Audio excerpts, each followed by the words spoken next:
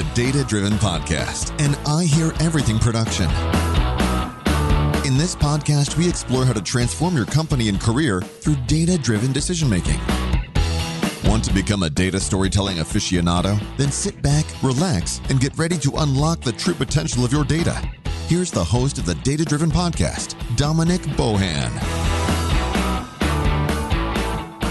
Welcome to the Data Driven Podcast, where we dive deep into how to extract more value from your data, helping professionals transform complex data into compelling narratives that drive clear business direction. I'm your host and the co-founder of Story IQ, Dominic Bohan. And today, we're going to hear about building a data-driven recruitment funnel. Joining us is Julien Nowak, founder of JPNB Consulting, which is a recruitment firm specializing in sourcing top talent for online selling businesses, particularly those operating remotely. They leverage a vast network, have proprietary assessment processes, and a unique hiring method to ensure businesses secure the best marketers, copywriters, developers, and operators, all with the confidence of a 90-day warranty on all hires. Yesterday, Julien and I talked about the role of data in recruitment, and today we're going to continue our conversation and discuss building a data-driven recruitment funnel. Okay, here's my conversation with Julien, founder of JPNB Consulting. It's like you've got a small sample size with actual conversions, but you've got what you might call early funnel signals where you can see, are people at least replying? Are they at least maybe going to our website, doing more research, asking some questions? And that indicates if we have a more generally an attractive company to work for. So I want to drill into that a little bit more because I do run a smaller company, and we have come across applicants that feel a bit uneasy going to a small company that doesn't have the big brand and reputation.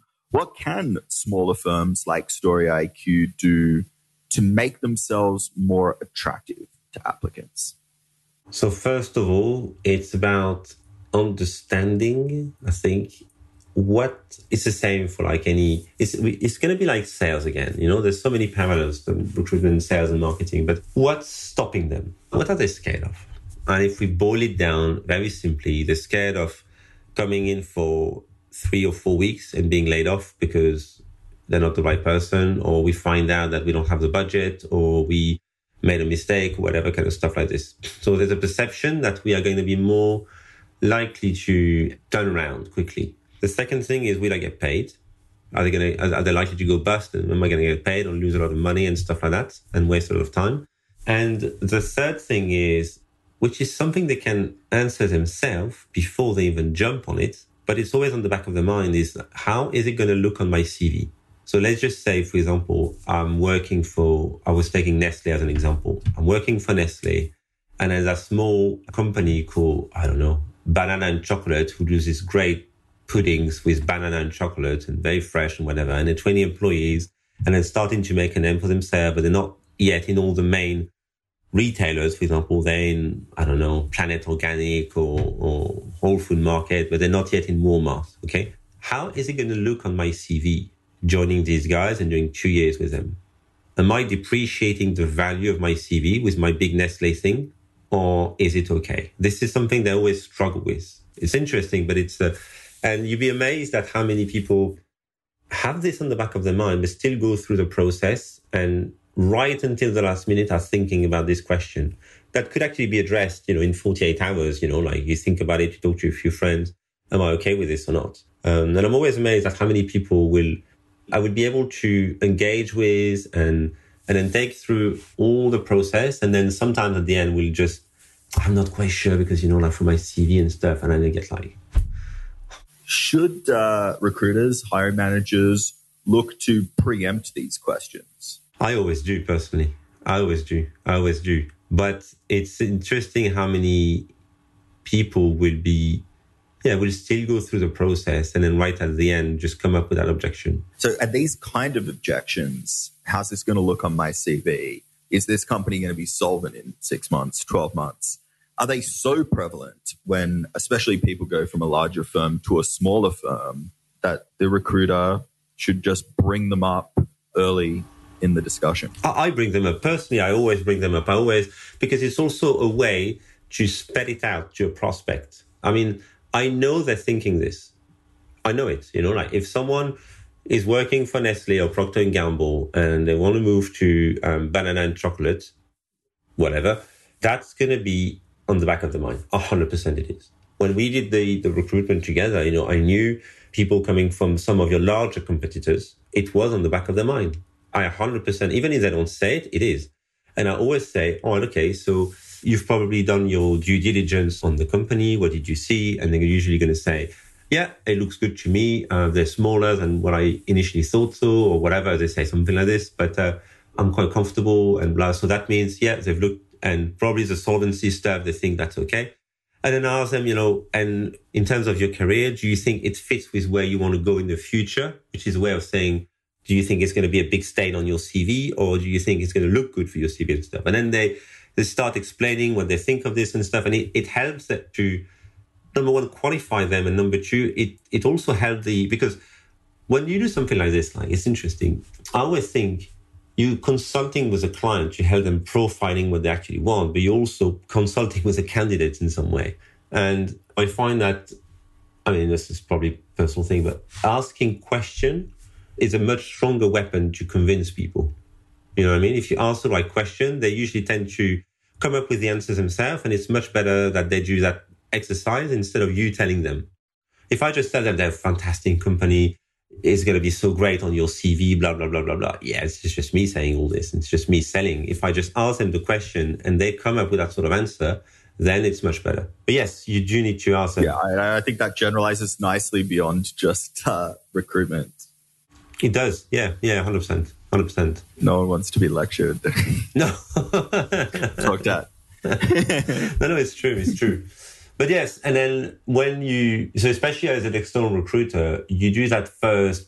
I say you're going to talk to 30 to 40 people, and you see the results. And then this is when you need to, if you see a huge dropout at this stage for whatever reason, like I don't know, you talk to 30, 40 people, and you can only engage really to the next step and meeting with a founder and stuff like this. You can only engage 5 of them, let's say, so below 10%. You need to have that conversation with if you're an external recruiter, with your client, if you're an internal recruiter, with your stakeholder, and say, look, we're not attractive enough here. We need to work a little bit of our branding. We need to send you to do a few podcasts. We need to show the team. We need to do something to show people that we are legit here. And because they're dropping out, and it's not okay. It's not good. The data isn't good enough. Could it be as simple as like a career page on a website with high quality information, some pictures, maybe some case studies and people from your company talking about what it's like to work there? Could that provide a significant boost? Yes. And in these things, it's what we've just said, the question in the lecture, show, don't tell.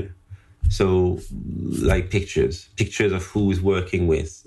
I know some people can be a little bit cagey about this, but I've done it with a few clients. Like you put some LinkedIn profile of some of your key employees, and then prospective. So it's a double-edged sword because people like me can then harvest that data and then poach your employees and stuff. But recruiters could look at that page. Isn't that trivially easy to do just by going to your LinkedIn page if they already know you're a competitor? You can anyway. What do you think I did for finding people? I go on competitors page, people segregate by sales, and bam. But I know some people can be a bit funny with this and stuff. So but yeah, otherwise, prospective employees and talent can come on this page, see a lot of great pictures of people having fun together. Not saying necessarily have a ping pong table in your office and show pictures of people playing ping pong, but you get the idea. And yeah, a few LinkedIn profile, a few LinkedIn links in all this, because people will absolutely love having the opportunity to talk to employees in the business. That's the thing. Like, let's just say your VP of sales, having his LinkedIn, if you're looking for account managers, for example, or business developers, these people will love being able to engage directly with the VP of sales. Let's say you've got a hiring manager, right? And you've got the normal interview stages, sit down, I'm the interviewer, you're the interviewee. Are you saying we could also have a step in that process where it's like, hey, this is Jennifer, she'll be one of your peers. why don't you have a 30-minute meeting with Jennifer? It's not an interview. It's a much more informal conversation where you guys can just chat and learn about what it's really like to work here. Yeah, so that I did it with a client that were looking for cold calling, people to do cold calling. At a higher level, not just like, your general, they were cold calling with large organizations to get meetings they were selling a data solution, cloud data management, stuff like this. Anyway, we had, so they were looking to hire 100 cold callers in about 24 months. And what we did, once we had about 5 or 6 people qualified for this role, we would organize a play session with one of their top exec and 2 or 3 of their manager or like employees and stuff. And then we'd bring these 4 or 5 people, and they will do like, a typical like online game, whether it's like finding something about themselves or whatever it is, like half an hour session like this. Because it's hard for people who don't know each other to be brought together. If you do that, it turns to an interview. Like the people from inside the business will ask questions like, and what's your hobby? And it turns to, but if you give them a purpose, you give them something fun to do, to discover each other and have a bit of a banter and have a bit of fun, then it's extremely valuable because also, so this is something like we going away from data here, but interview tip, lower the guard as much as you can. Lower the guard, lower the guard, lower the guard. Just ask questions that they don't know why you're even asking the question. And the more you can make it just a conversation and a chat, but through your question, you know what you're looking for, and they don't know why you're asking this question, that's where you get the most valuable information. If I start, we've all heard it, like, are you a good team player? Like, of course, you can smell where it comes from, you know what I mean? Like, but if I'm asking you like, oh, Dom, I saw on your CV, you're a big fan of football, which team do you follow? And you're going to say, oh, I'm following Arsenal and stuff. Do you go to the stadium quite often? And he goes, oh yeah, I'm going with my mates, to the stadium. So that's interesting. He doesn't go on his own. He goes with friends. He's a social guy. He likes to go to the stadium. Or if you say, no, I prefer to watch on the TV. Do you invite friends and stuff? No, I usually watch it by myself. I prefer to be on my own. And that's an interesting insight as well. Like Dom likes to watch football by himself. Do you see what I mean? Like, it's just like you're gathering a lot of data like this. And Dom doesn't even know what I'm asking. He thinks we're having a chat about Arsenal. I love this technique, and I've only started using it recently. The way it was described to me is a lot of people, right? Let's say they're in the middle of their career. They've done so many interviews. And so if you ask those standard kind of questions, like, are you a team player? They rehearse it to death, right? Yes, yes, 100%. And they go into mode. It's actually quite funny. If you do it, like, do try it with these people who, they've done a million of interviews and stuff. You ask them a question like this, they go into mode. You can almost see it in their facial expression. They go into mode, and then they give you they go chat GPT mode. You know what I mean? They just exactly an AI answer. Yeah, I like that analogy. It feels like that. I've seen it myself, and I've done it myself. Oh, like I've been interviewed, and I'm like, oh, this is one of my favorite questions. I've got my little spiel here. Yeah. I remember that. I remember being in an interview like this for a job I was applying for way back 10 years ago, I think, and I was just like, I didn't like the company I applied for. I don't even know why I went through the process, but anyway, I did. And the people in front of me, I just could tell, like, I just knew it was going to go like this. And then I was just waiting. So we did a chit chat and stuff. And then straight away it came. And my mind started completely switching off from the interview. My mouth was talking, but I was already somewhere else, right? I was just going through the motion, literally. And I always thought about that interview back when I tried to come up with questions. I'm always thinking, like, is this going to be a question that get them in this mode, or am I going to get them to open up, lower their guard, and give me stuff about themselves? We would agree that essentially catching people off guard with questions that they haven't pre-prepared for gives you some real data, if you like, on the truth of what that person is really like. It's revealing. So that is all good. What I want to drill into is, I think it could be fun to ask a few questions on your football team and stuff like that. But what are some really good questions that are going to give relevant information about their role performance as well, that they're unlikely to have encountered in the past? So what do you mean by the role performance? How they did in the past? Well, yeah. So you've got your normal questions, right? Let's say we're recruiting for a sales manager, okay? And we could ask you usual generic questions of tell me about a difficult client you've worked with, or when you came up with a creative solution. They've probably prepped for all of that. So what kind of questions could we ask that still are role specific, but that they're unlikely to have heard before, that will really make them think? So the first thing is to be clear on the sales role. Is this going to be new business or existing business?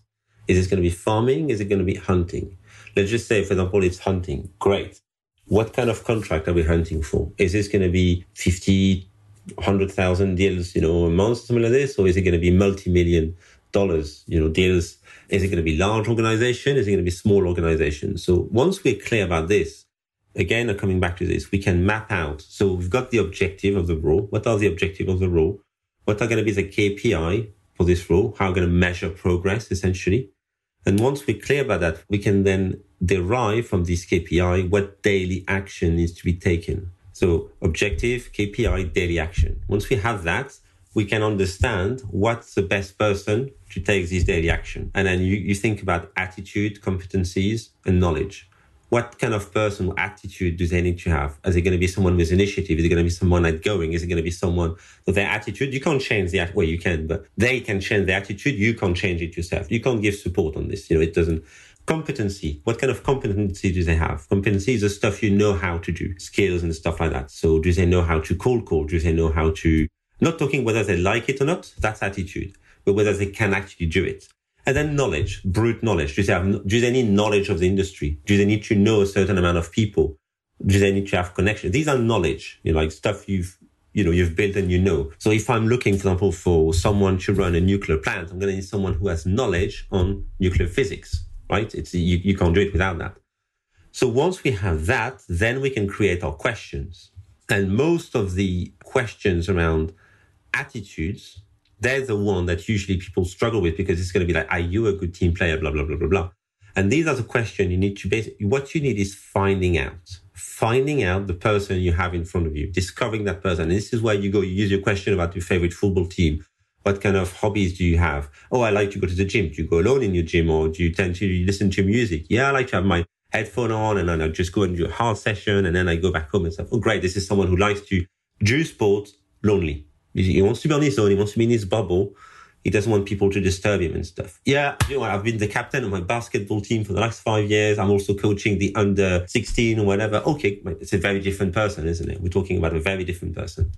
So anyway, once we've got this, you get to the situation where you want to know where they're high performer in their previous job. Okay? So the easiest way is to give a call to their ex-boss or some, if you can do it, of course. Sometimes you can't because they're still in the job and stuff and you wouldn't. But if you can do it, you give a phone call and have a chat. It's probably easier. I find it much easier to just have a phone call instead of sending an email. Because an email, they're going to think about it. They're not going to want to diss the guy and stuff. And it's written. But if you give a phone call for the reference, you get a much better reference because you can ask follow-up questions. You can sense as well in the call if they are telling you everything or not. It's much better interaction overall. But anyway, so that's that. And then you want to know, for example, if they're going to be dealing with stress really well. Let's just say that, okay? They're going to be stressful negotiation. Am I going to have someone who's cool-headed? So first of all, you can get a glimpse, and it's something I like. So there's a stress thing, right? Just a tip. Stress thing. Have I got someone who's cool-headed or not? So you say on your CV you like football. And I'm going to say something like this. I say, all right, you get football, you have a particular team you like and stuff. And you're going to say, oh yeah, I'm a big fan of Arsenal. Okay, fine. Now you need to have a bit of a general knowledge here. If I don't know, I will quickly go on Google where I'm having the interview with them. And I will just look at Arsenal news, just check a few things. Let's just say, for example, that Arsenal just lost a big game, 3-0 against one of their rivals. And I would say, oh, they've lost like last weekend or stuff. Did you watch the game? Oh, yeah, I watched the game and stuff. So I will see their reaction. What's their emotional state on this reaction? Is this a very calm reaction? Yeah, I watched the game. Yeah, it wasn't really fun. I will then poke them a little bit, say, "Oh, did you make fun of you and stuff? You must have been very mad at this and stuff." And then I will see if they pick on it. Do you see what I mean? Like, because some people will straight away say, "Oh man, I was so disappointed. It was so," and they exhibit some reaction on this. That already informs me on their, like, what kind of person they are. Do you see what I mean? I like this technique. Is it possible that there's a lot of noise in the signal here that's just how much they love football and how passionate they are? So you could have someone that is emotionally unstable and they're barely really interested in football. So they seem chill. Well, yeah. It's possible, but it does give you cues. So if they're very chill about it, they might say something like, yeah, I watched the game, but it's not a big deal. It's okay. You will see if they are, but if they'll say, oh yeah, I was quite disappointed about it, the way they deliver it will inform you of how, because sometimes, like, it's interesting. If you try it, you will see it. It's very interesting how quickly sometimes people who don't, especially people who don't deal well with stress, they will forget they are in an interview. You know, they will just start getting on a rant and stuff and start like talking about their friend and what they've said on the text and what they've replied even and stuff. And they start like showing a lot of emotions very, very quickly. And that's almost disconnected with like whether they like football or not. Do you know what I mean? Like it's like it does give you an idea of their personality. But so it's not so much what they say, but it's how they show it. Their tone, their body language. So there'd be a lot of value then in doing a video call if you can. Oh, you have to. I never do just a phone call. I mean, it's ridiculous to me. To me, that's ridiculous. You're not even seeing the person for roles like this. I mean, we're not. What are we talking about? You've got to do a video interview, and even better face-to-face thing if you can. And then the other thing is, so we're still talking about stress. Okay, stress management. If I got a cold-headed sales director who's going to go like, so once you're in this very like qualifying stage and stuff, they've done an interview, they seem really good, culture-wise, blah blah blah, everything. You've done some screening, like I've just explained and stuff, with the football, whatever else you want to, but just see how they react to stuff. You want to test stress. You think that stress management and being cold-headed is a key thing, right? You've determined this, great. You invite them to an interview, a technical interview stage, and you give them an exercise, prepare a negotiation for something, okay? Now, when they deliver that role-play thing, whether it's a presentation about a strategy, whatever you want to give them, right? You engineer stress in that delivery. So you will, on purpose, ask them a lot of stressful questions and give them, for example, like say, oh, it's a bit long. Can you come up with an answer quicker? Or just engineer a way to just stress. And you'll see how they deal with it during the interview. So, for example, you could say something like a negotiation and role-playing a negotiation. And during that role-play, you will ask them a question that, for example, need them to think about like you give quite a lot of data, for example. It's quite easy with what you do. You give a lot of data, quickly you give them to them, and then they need to come up with some calculation that are inordinately complicated, that you can't just come up like this. And you say, you've got 30 seconds or something ridiculous like this, right? So, and you will see like how, do they handle this or not?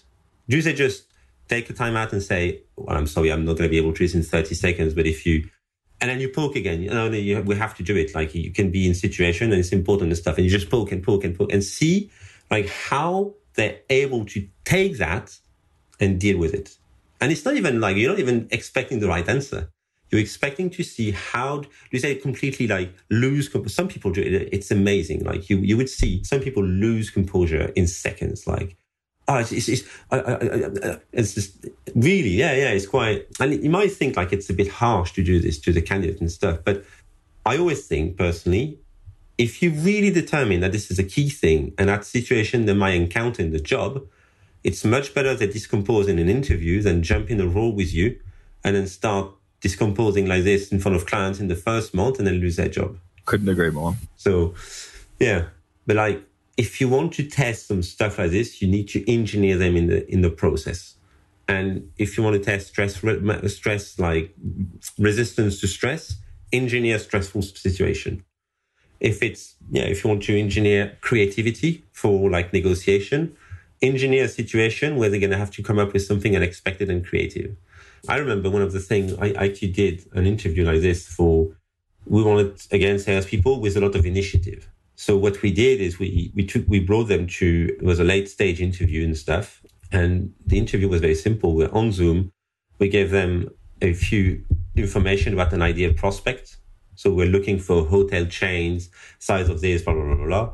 And then we said, you have half an hour or 45 minutes, I think it was, and find us some prospects. And it's amazing. Like, we had 3 people. One of them couldn't get started. The 2 others started like creating like prospect lists. One of them started calling straight away and stuff. Yeah.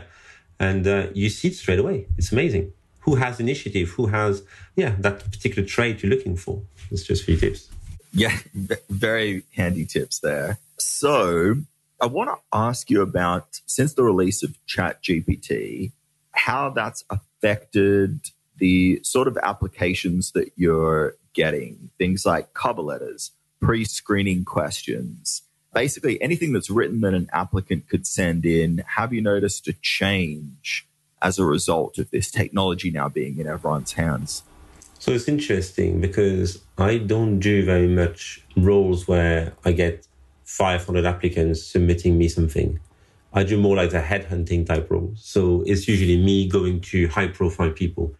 But saying this, the whole ChatGPT stuff actually, I think, pushes you to be a lot more savvy in how you test and assess people. You can't really do like your typical assessment where people need to bring answers to a particular set of questions, because ChatGPT will just, like, even with Google Trends, people can find the answer to pretty much anything in Google. But with ChatGPT, you don't even need to, make an effort now anymore. You don't even need to do the research. The whole thing will do the research for you. And it's interesting because a lot of these tests sometimes, actually, to be honest with you, a lot of the time, this sort of like written piece assessment, I did them because I knew the client wanted them and they were fussy and, okay, fine, we made it. But I never believed in them anyway. You give 48 hours to someone to do a task, but what are you going to get with this, to be honest with you? You're not getting the raw information about someone.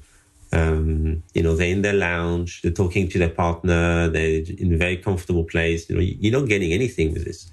It's much better if you want to do assessment to bring them on an assessment and then assess them. So do it live. Do it live. Yeah, do it live. Yeah. Because even pre-ChatGPT, if they know the right person, maybe their partner works in the industry. And so what have you discovered? I know.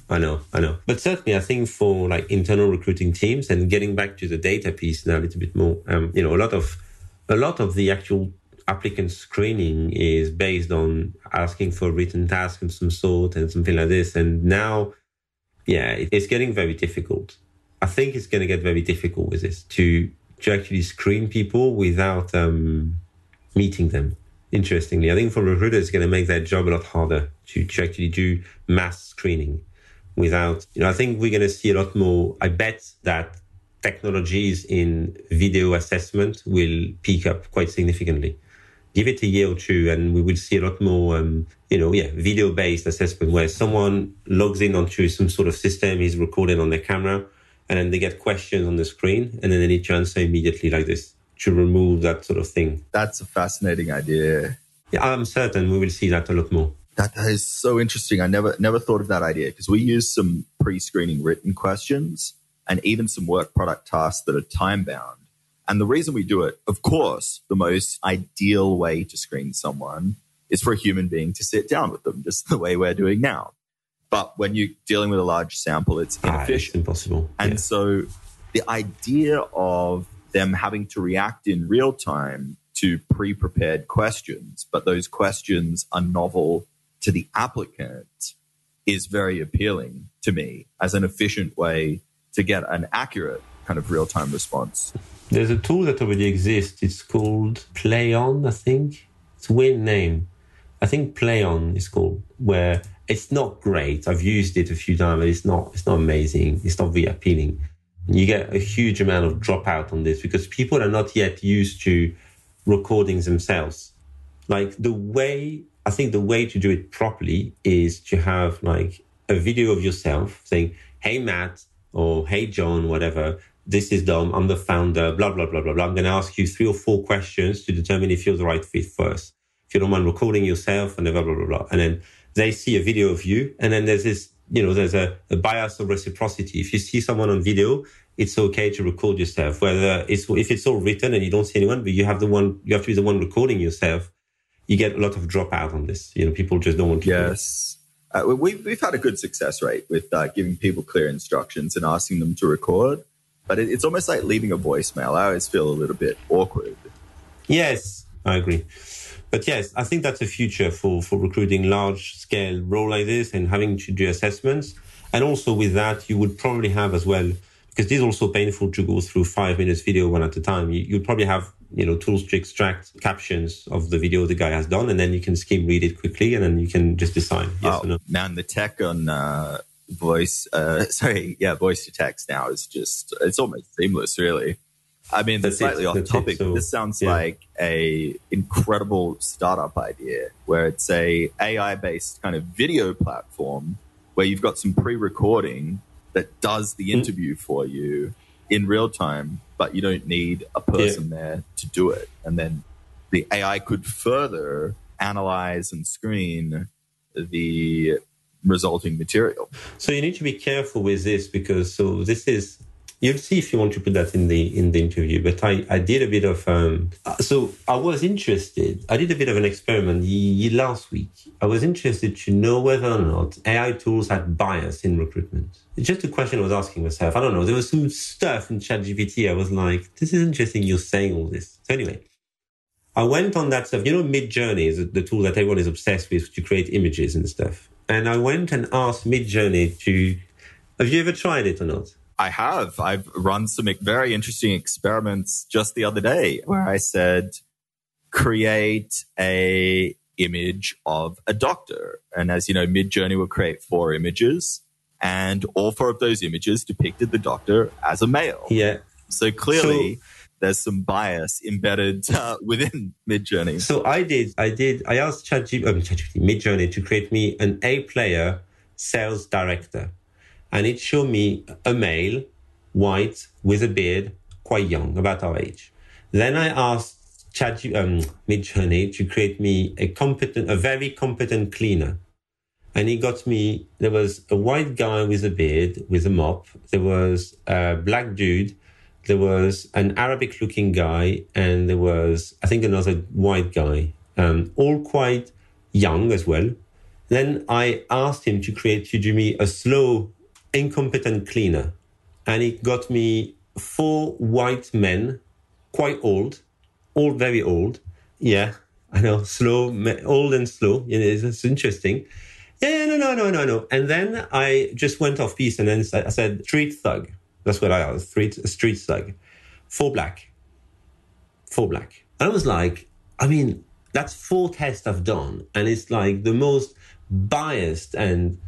I was amazed, to be honest with you. I was absolutely amazed. It's so funny. I ran the same experiments, and it's like the exact kind of harmful stereotypes. It's most like, I know. Are just straight without even a filter or anything. It was just like so raw and so like, my God. And so. It's very interesting because OpenAI has put a lot of effort into trying to make sure that their product doesn't do it. And I think they've been more successful.